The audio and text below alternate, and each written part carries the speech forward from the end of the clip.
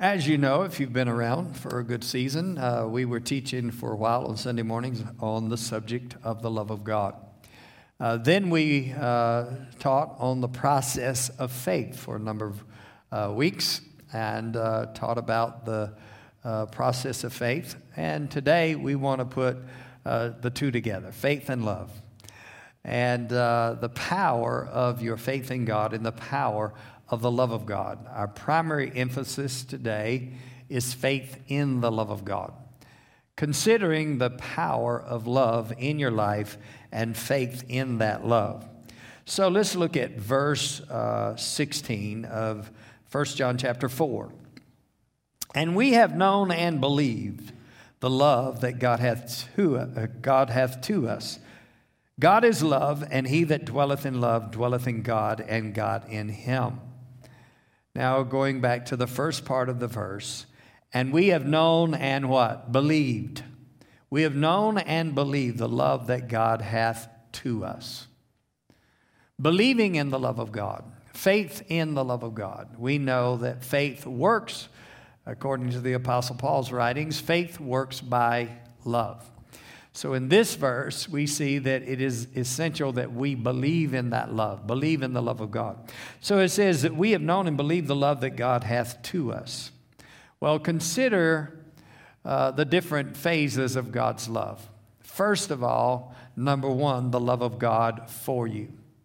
In other words, the love of God was for you before he expressed it to you. God had love for humanity. God loved us. And then he expressed it to us. Now, the love of God for you was expressed in John chapter 3, verse 16. For God so loved the world that he gave. Well, consider the sequence here. God so loved the world, then he gave. But he loved you and loved the world before he gave. He loved the world, he loved humanity because God created humanity. God created Adam and Eve, and of course sin invaded the human race. By Adam's sin, and sin affected the whole human race, and death came as a result, spiritual death and physical death. And we have all kinds of problems in our world as a result of Adam's sin. But because God loved us and had love for us, then he followed through with action. In other words, God teaches us to love, doesn't he? By his own example. And so he tells us in the scripture as well that we are not to love in word, but in deed and in truth. Not meaning that you don't love by your words, but you don't just speak love, you act on love. So then, he says to us, don't love in word, but in deed and in truth. Or we could say, don't love in word only, but in deed and in truth. So it's not just lip service or just saying I love you, but acting on that love. So God had love for us, but that love motivated him to action. That love motivated him to act in the love of God. And so therefore, he sent his son. God so loved the world that he gave his only begotten son so that we might have, by believing in him, would have everlasting life. So everlasting life comes by believing. And it actually comes by believing in the love of God that he had for you, that he expressed then to you, right? So first of all, the love of God for you, understanding God's love for us. And love is essential. In our world today, there's so many things that are essential and non-essential. Well, this is not a non-essential. Love, the love of God, is an essential element in every human being's life. Now, there are a lot of people in our world that are starving for love, have no consciousness or an awareness of God's love for them. They don't understand God's love.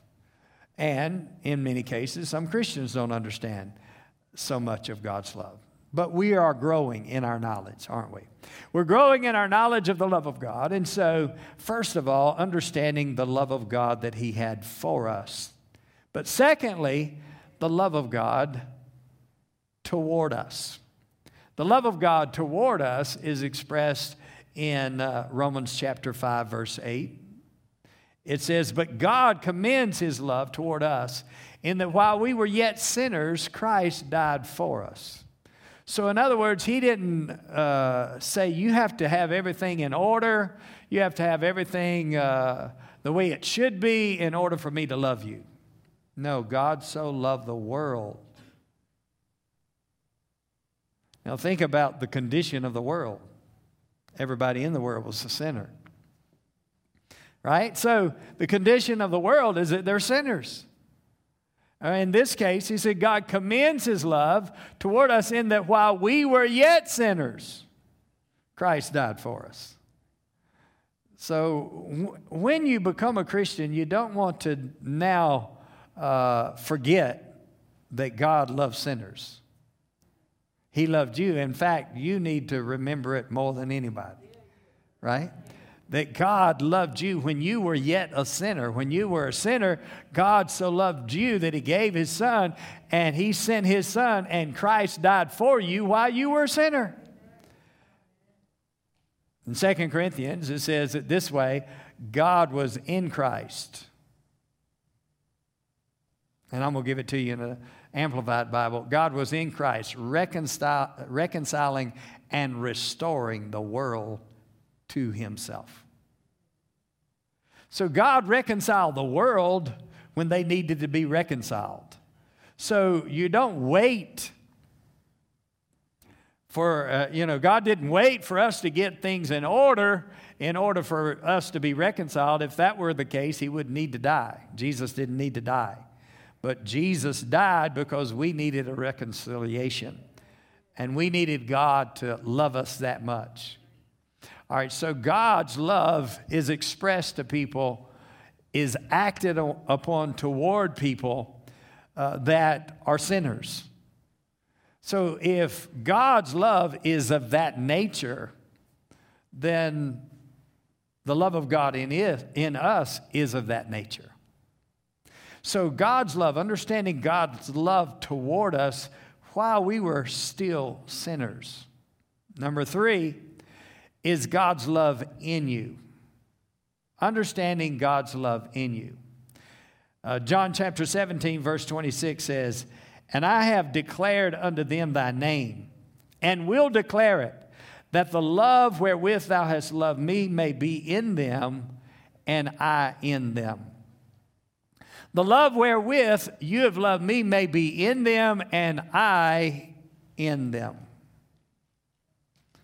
So then, the love of God not only is for you, the love of God is toward you and acted upon, expressed in action. But now He takes it to the other phase, and He says, now this love that I have for Jesus, or God has for Jesus, He says, now this love is in you. And He said, even more than that, I'm in you. So understanding God's love for us, God's love to us, and God's love in us. Now, it is the same kind of love God has in Him. In fact, it's the same quality of love. It is God's love itself. So it's not a separate love that God has. It is the love of God. Now then, number 4 is God's love through you. John 15:12 says, "This is my commandment, that you love one another as I have loved you." Now, this love is to be expressed in the same way that God has expressed it toward us. He says that this is His commandment, that we love one another as, or in the same way, that He has loved us. That's a tall order, isn't it? But possible. Not only possible, you can do it.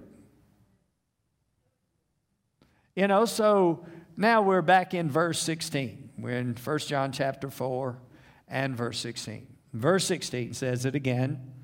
"And we have known and believed the love that God hath to us."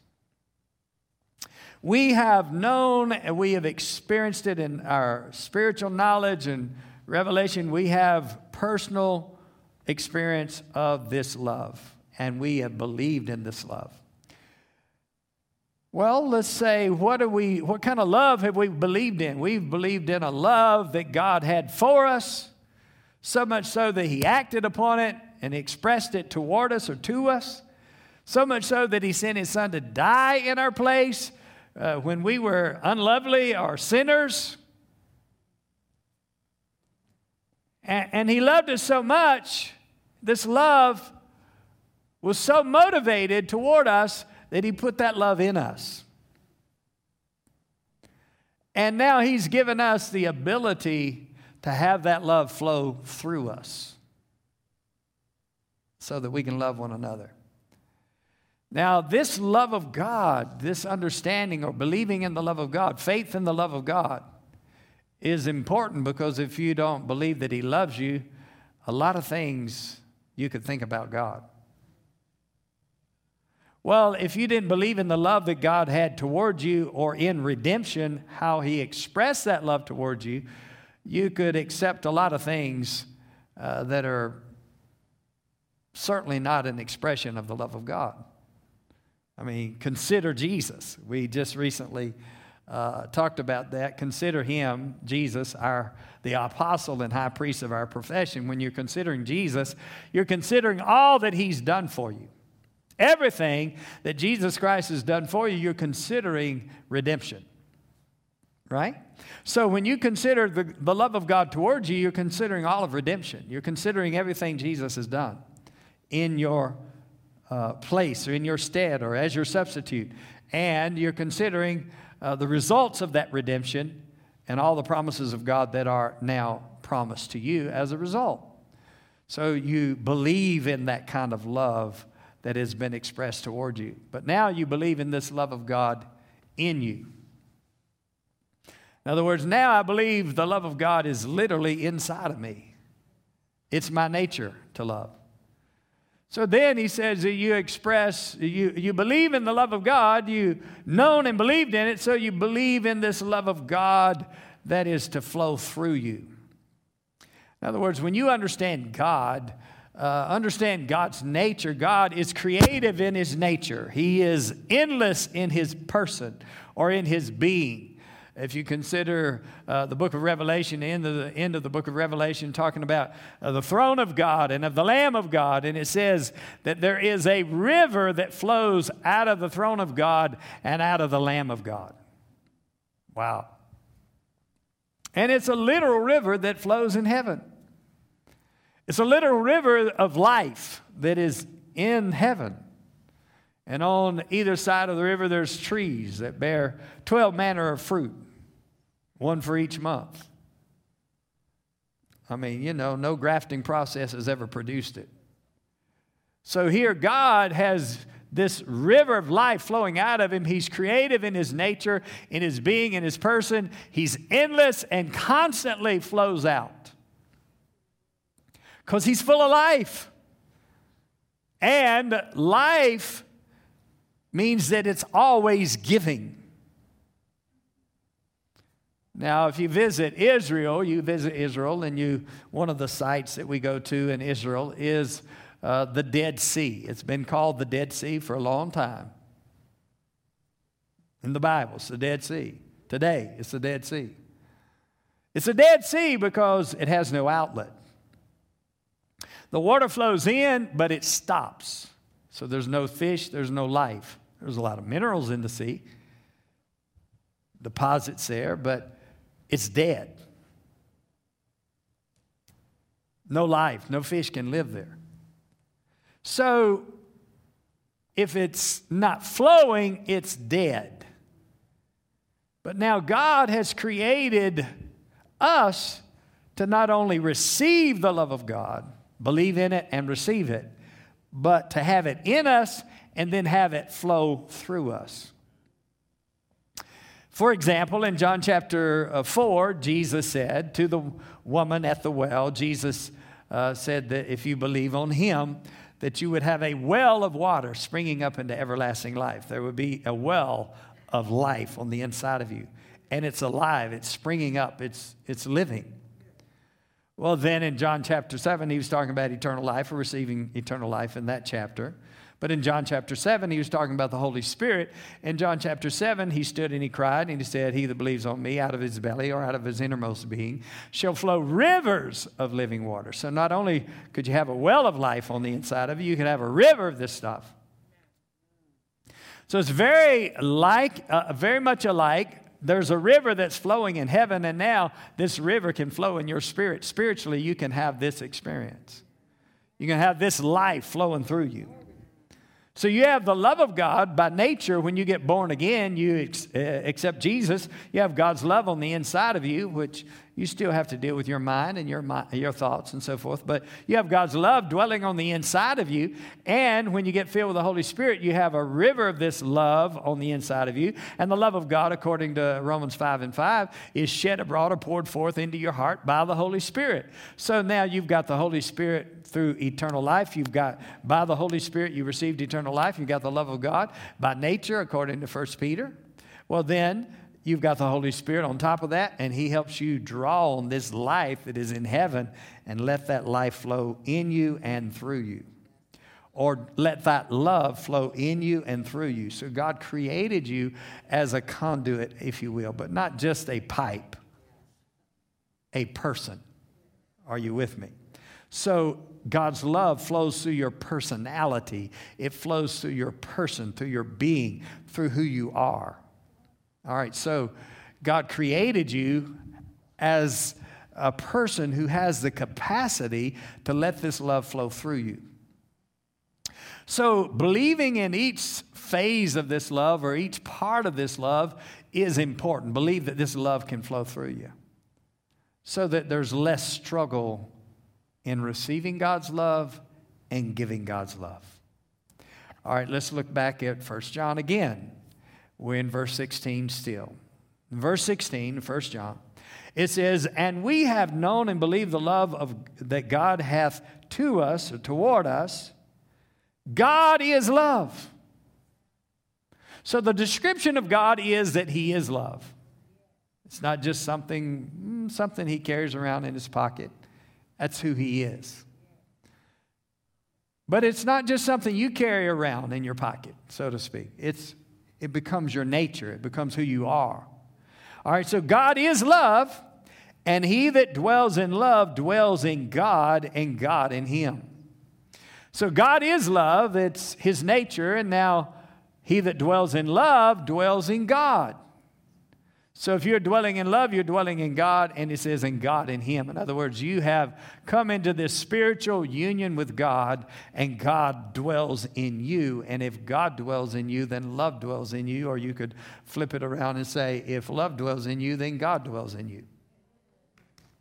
So this love of God, we just kind of gave you a description somewhat of the love of God, and there's many scriptures we could look at, and we have looked at in the past regarding the love of God. So then we could consider 1 Corinthians chapter 13 and the description of God's love and how this love is communicated. So I exhort people to listen to, my wife regularly listens to love, actually every morning, the love chapter in King James sometimes, but in the Message Bible, she'll listen to it on the iPad.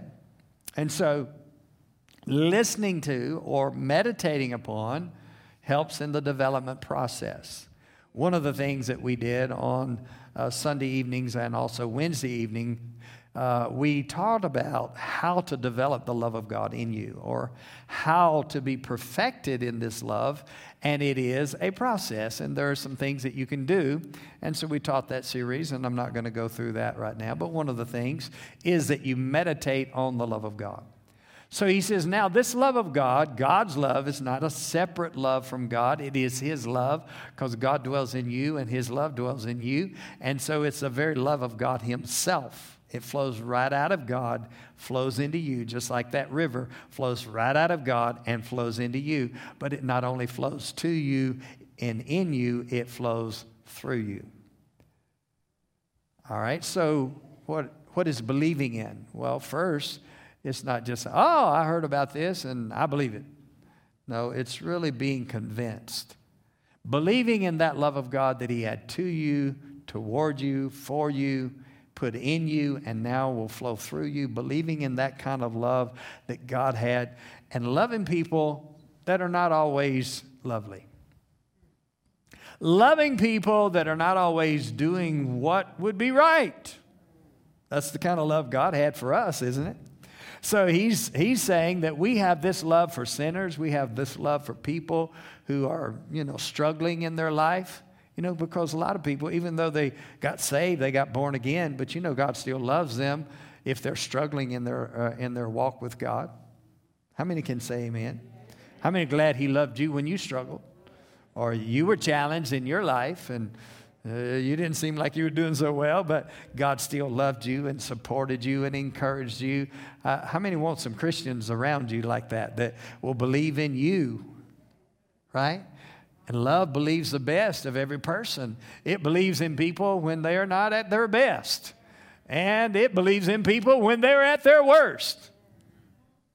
That's the way God's love is. And so God keeps believing in you. He believes in you because he knows what he put in you. He knows what's in you. He just wants you to know. All right? So he knows the potential that you have. He knows the power that you have. He knows the nature that you have. He knows the life of God is inside of you. He knows the love of God's inside of you. He's trying to convince us and get us to come to that knowledge and understanding so that we can then believe in it as well. Have faith in the love of God. So what happens when you have faith in the love of God? Let's go to verse 17. Herein is our love made perfect, that we may have boldness in the day of judgment. Herein, or by knowing that you're dwelling in God and God's dwelling in you, and this love of God is dwelling in you, herein is our love made perfect. Or in God is our love made perfect. Or in believing in the love of God that is in you and toward you and for you and will flow through you, believing in that kind of love. If you're believing in that love, then you are made perfect in the love of God. And when you're perfected in this love of God, something's going to happen. You're going to have boldness. He said, in the day of judgment. In other words, when we stand before God, we will have assurance and confidence and boldness, knowing that it wasn't anything that we did. It was the blood of Jesus that washed us clean, and the life of God came into our heart and made us right with God. And we have confidence and assurance that we're not, shaken and fearful, and we're afraid we're not going to make it in. No, we're confident. We will have boldness even in the day of judgment, which is powerful. That you have confidence you actually are going to get into heaven, and you're going to be rewarded for your obedience. All right, then he says, the next phrase of the verse, because as he is, so are we in this world. So he didn't say, as he is, so are we when we get to heaven. No, he says, because as he is, so are we in this world.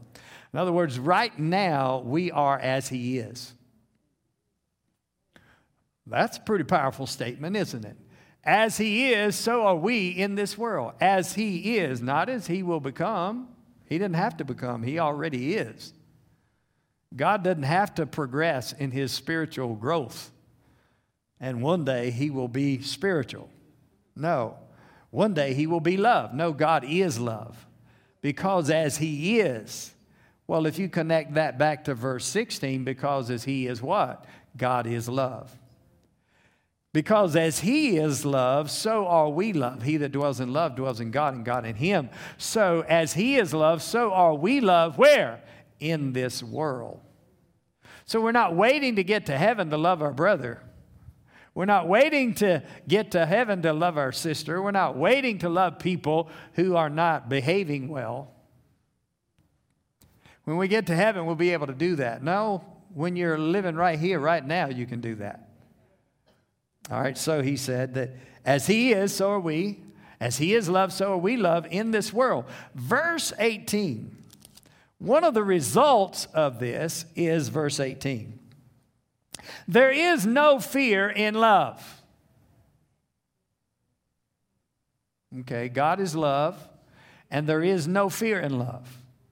So if there's fear, there's an absence of love, or an absence of believing in love, or an absence of knowing the love of God and believing in the love of God.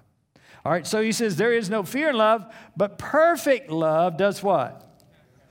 Cast out fear. Perfect love. So being perfected in love, then verse 17, herein is our love made perfect. So that is a possibility that you could actually be perfected in love. And there's other verses as well that we have covered in our previous series. So you can be perfected in this love. And he said, perfect love does this. It casts out fear. So I think probably all of us could recognize that certain seasons or times that we need a little more perfecting. Because we're experiencing fear and we're having to resist fear, and certainly you're always going to have to resist, right? But if you're perfected in love, then you're able to evict fear. Fear is devilish. We could look at, which we won't do probably today, but 2 Timothy 1 and verse 7 says, God has not given us the what? Spirit of fear. So according to that verse, fear could be connected to a spirit, the spirit of fear. There is a spirit of fear that tries to attack your soul, your mind, your thoughts, your emotions. That must be resisted. The spirit of fear must be resisted. He says, in this case, that perfect love does what? Cast out fear. Or we could use an eviction notice as an example. In other words, if someone is being evicted from their home, I trust that's not been the case for any of you, but if they're being evicted, then they put a notice and they serve notice and let you know that you got to get out. And that note on your door, that delivery says you got to get out. Well, you have to serve notice on the devil because the devil is like a squatter, you know. He's like somebody who will just come in and just take over your house. And he'll just live in your living room, and he'll sleep in your bed, and he'll go in your bathroom. And everywhere he goes, he makes a mess. And everything he does is about destruction. He comes to steal, kill, and destroy. So then, understanding that fear is a spirit and the spirit of fear must be resisted, then when fear comes, faith and love must arise. Believing in the love of God for you, the love of God towards you, the love of God in you, and the love of God through you. And there is no fear in love. So the closer we get to love and the closer we get to God and the more we're abiding in God, the less fear is going to be able to access. But anyone and everyone has experienced fear. Everyone has experienced this thing called fear that comes against their mind, their thoughts, their emotions, their reasoning, their imaginations, and it has to be resisted. It cannot be like, okay, well, I'm just going to succumb to it, because if you do, the devil just takes it further and takes you deeper and takes you down further, because he is not satisfied with just you having a bad day. No, he's not satisfied with that. He's only satisfied with steal, kill, and destroy. That's his mode of operation. So that's where he's headed. That's what he wants to do. So he utilizes your thought life, or tries to interject thoughts into your mind, right? Imaginations, pictures, images. And he wants to cause you to be afraid, because that's his access point. So he uses fear to get into your life. So he wants to put fear in your mind, fearful thoughts, fearful imaginations, and he throws those things at you, and then he's going to attack you even further, because he's out to steal, kill, and destroy, right? So fear must be resisted. It cannot be just allowed. Well, I know you moved into the house and you really weren't welcomed and you didn't ask if you could come, but you just happened, while I was away, I wasn't paying attention, you just snuck in the door and you set up a room in the house so you can stay. No, you don't let people do that. No, you evict them. You get them out of the house. It's your house. Your body is your house.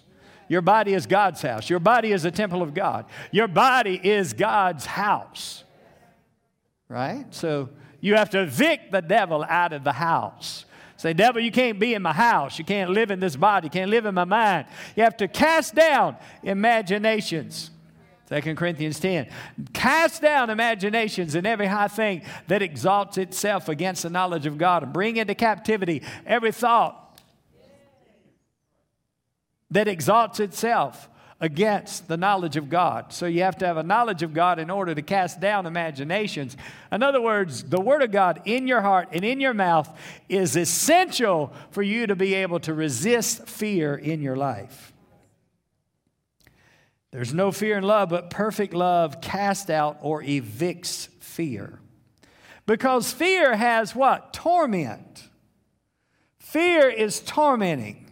Thoughts, imaginations. The devil wants to torment God's people. He will put thoughts in your mind or put imaginations in your mind and try to get you to reason through all of the stuff and the things that you may be dealing with, and then he adds to, and he doesn't do anything but add negative stuff to your life, right? He's going to lie to you and put fear in your mind. And so what you got to do is say, no, I resist the devil. The scripture says, submit therefore to God and what? Resist the devil. And he will then what? Flee from you. All right, so perfect love evicts fear, casts fear out, because fear has torment. Anything that just keeps hitting your mind over and over again that is tormenting, you need to know that's fear and that's the devil. Anything that is constantly badgering your mind, the devil is trying to put fear on you to control you so that he can destroy you. He can hinder you. He can stop you. Right? So God's not giving you the spirit of fear, so we know it didn't come from God. So we've got to resist it, and it is an act of faith, believing in the love of God, believing in the love of God that has the power to evict fear. And we will not allow the devil to torment our minds, not torment our lives, torment our bodies, torment our families. Jesus Christ is Lord. I said, Jesus Christ is Lord. He is Lord, and He alone is Lord, and Satan is under your feet. So believing in the love of God, believing in the power of the love of God for you, believing in the love of God toward you, believing in the love of God in you, and the love of God, there is no fear in love. So the more conscious we are of the love of God, the less conscious we are of fear. Now, this is sometimes a fight of faith, but you can win. A fight of faith is a fight that you win. A fight of faith is not a losing battle. You're not on the losing end, you're on the winning end because you're on God's side. And God's love has the power to evict or cast out fear. When fear comes knocking at your door, don't even give him access, much less set up a room in the house. Right? The best is to shut the door tight anytime he knocks. Keep it locked.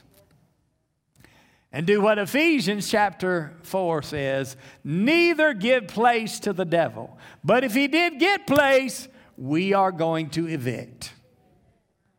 Hallelujah. If he did get any place, if he did slither in,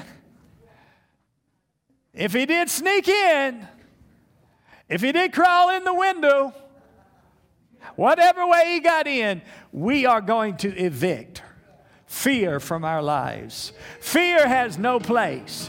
Neither give place to the devil. Don't give any place to fear. But faith and love, hallelujah, is what you're going to give place to. Amen.